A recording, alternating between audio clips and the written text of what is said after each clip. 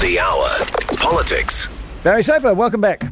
Yes, how are you, Andrew? I'll tell you what, I wouldn't have liked to have been in your living room last night with you watching that program by the sounds of things. We were all like that. I'm sorry, and even the 24-year-old son who's had all the racism training that you could ever hope for, the new generation has, was sitting there going, how dumb do these program makers think we are? And isn't this just perpetuating the myths? Made with New Zealand on air. Yeah, I know. Well, you see, that government money, everybody's a welfare bludger in one way or another. Yeah. Family Funded Carer is here next year. I mean, there's a bit more money, but it'll never make everybody happy. No, it won't. And interestingly, of course, this was mooted in September last year. So it was a bit of an announcement on an announcement, although I guess the detail was more here.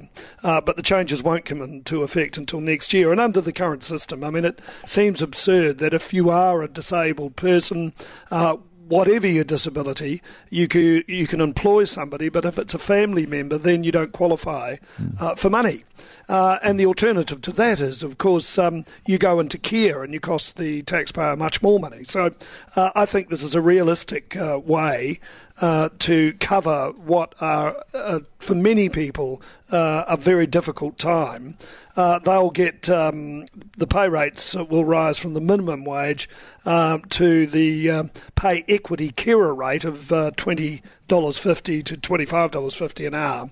So it'll be interesting, though. I just wonder how they decide on the hours that are required. When I heard somebody being interviewed on our breakfast program this morning with a 52-year-old son saying that she has to provide care for him around the clock.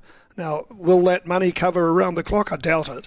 But I guess they'll have to work that out in the legislation. And it's a very evasive questionnaire. How often does he go to the toilet? When exactly does he go to the toilet? Yes. Yeah.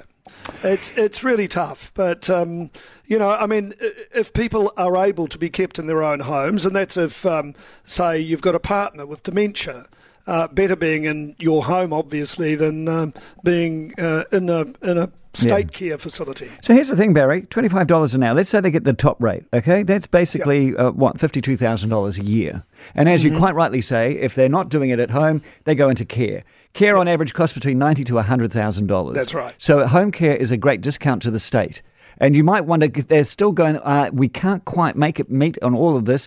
You might have wondered whether they might have gone for a $60,000 or a $70,000 rate, which gets shared which is then attributed to the person who's suffering and is then shared out to whichever caregiver, whether it's mum, dad, or your sister, who's then doing the caring, But I felt it was just a little cheapskating. Yeah, although, it's a difficult one, isn't it? That, I guess, the taxpayer will be on the right side of the ledger on this one, hopefully, if there are enough people or members of families that are willing to go in to assist with the care of somebody who's in need. All right, now, the medical buildings, the equipment, the DHB, and a bit of arcane accounting. Well, I've never understood, and certainly the Auditor General, when John Ryan, when he looked at this last year, he never understood why this so-called capital charge was in place. And basically what it does is, for example, if a DHB is going to build a hospital building worth $300 million, to facilitate that through the state, it's basically robbing Peter to pay Paul.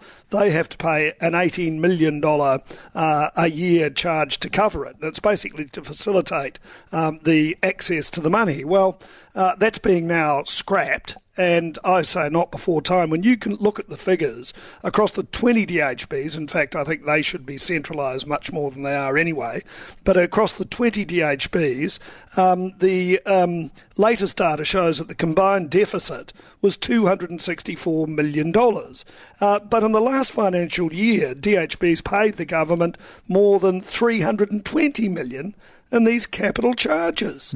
So, if they're scrapped, surely that is one way for the DHBs to reduce their what are in many cases a crippling debt. But again, I think the whole DHB system has to be looked at. Yeah, true enough. It's an accounting system of its own creation. It's a new accounting universe, I can tell you. Yes. Now, don't call it a junket, but we've got parliamentary cricketers in London playing a World Cup against some big names. Yes, we've got a number of our MPs over there, and these are I know taxpayers will be a bit concerned, but they are subsidised.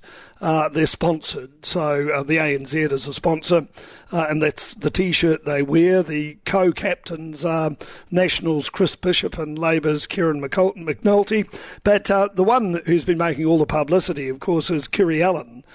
She's a list MP for Labour, and she's terribly excited because it starts this week. It runs all this week through until Sunday. She's excited about facing the former Pakistan the current Pakistan Prime Minister, Imran Khan. She describes him as a living legend, not surprisingly. Sachin Tendulkar, he's also taking the pitch for Pakistan. And wait for this one, Andrew. Jeremy Corbyn. Oh, my goodness. The Labour leader, he'll be playing as well. Apparently, according to Kiri Allen anyway, it was his dream to reportedly be the opening batsman for England, so it may come true with a parliamentary English team. Like I said, it runs through until... I bet he's a left-hander. Most likely, yeah. It runs through until Sunday, and this is the part I would like to be at. It's when the 8 parliamentary teams will watch the final for the Cricket World Cup at 10 Downing Street. Now, wouldn't that be fun? It would be fun. It would be fun. I don't know about taxpayers' money, though. I mean, ANZ money, fine. You know, I mean, it's not as though these guys aren't already paid quite well and can afford a 1-week trip up there, and I'm sure they got... Anyway, I should stop there right now. Barry Soper, thank you so much.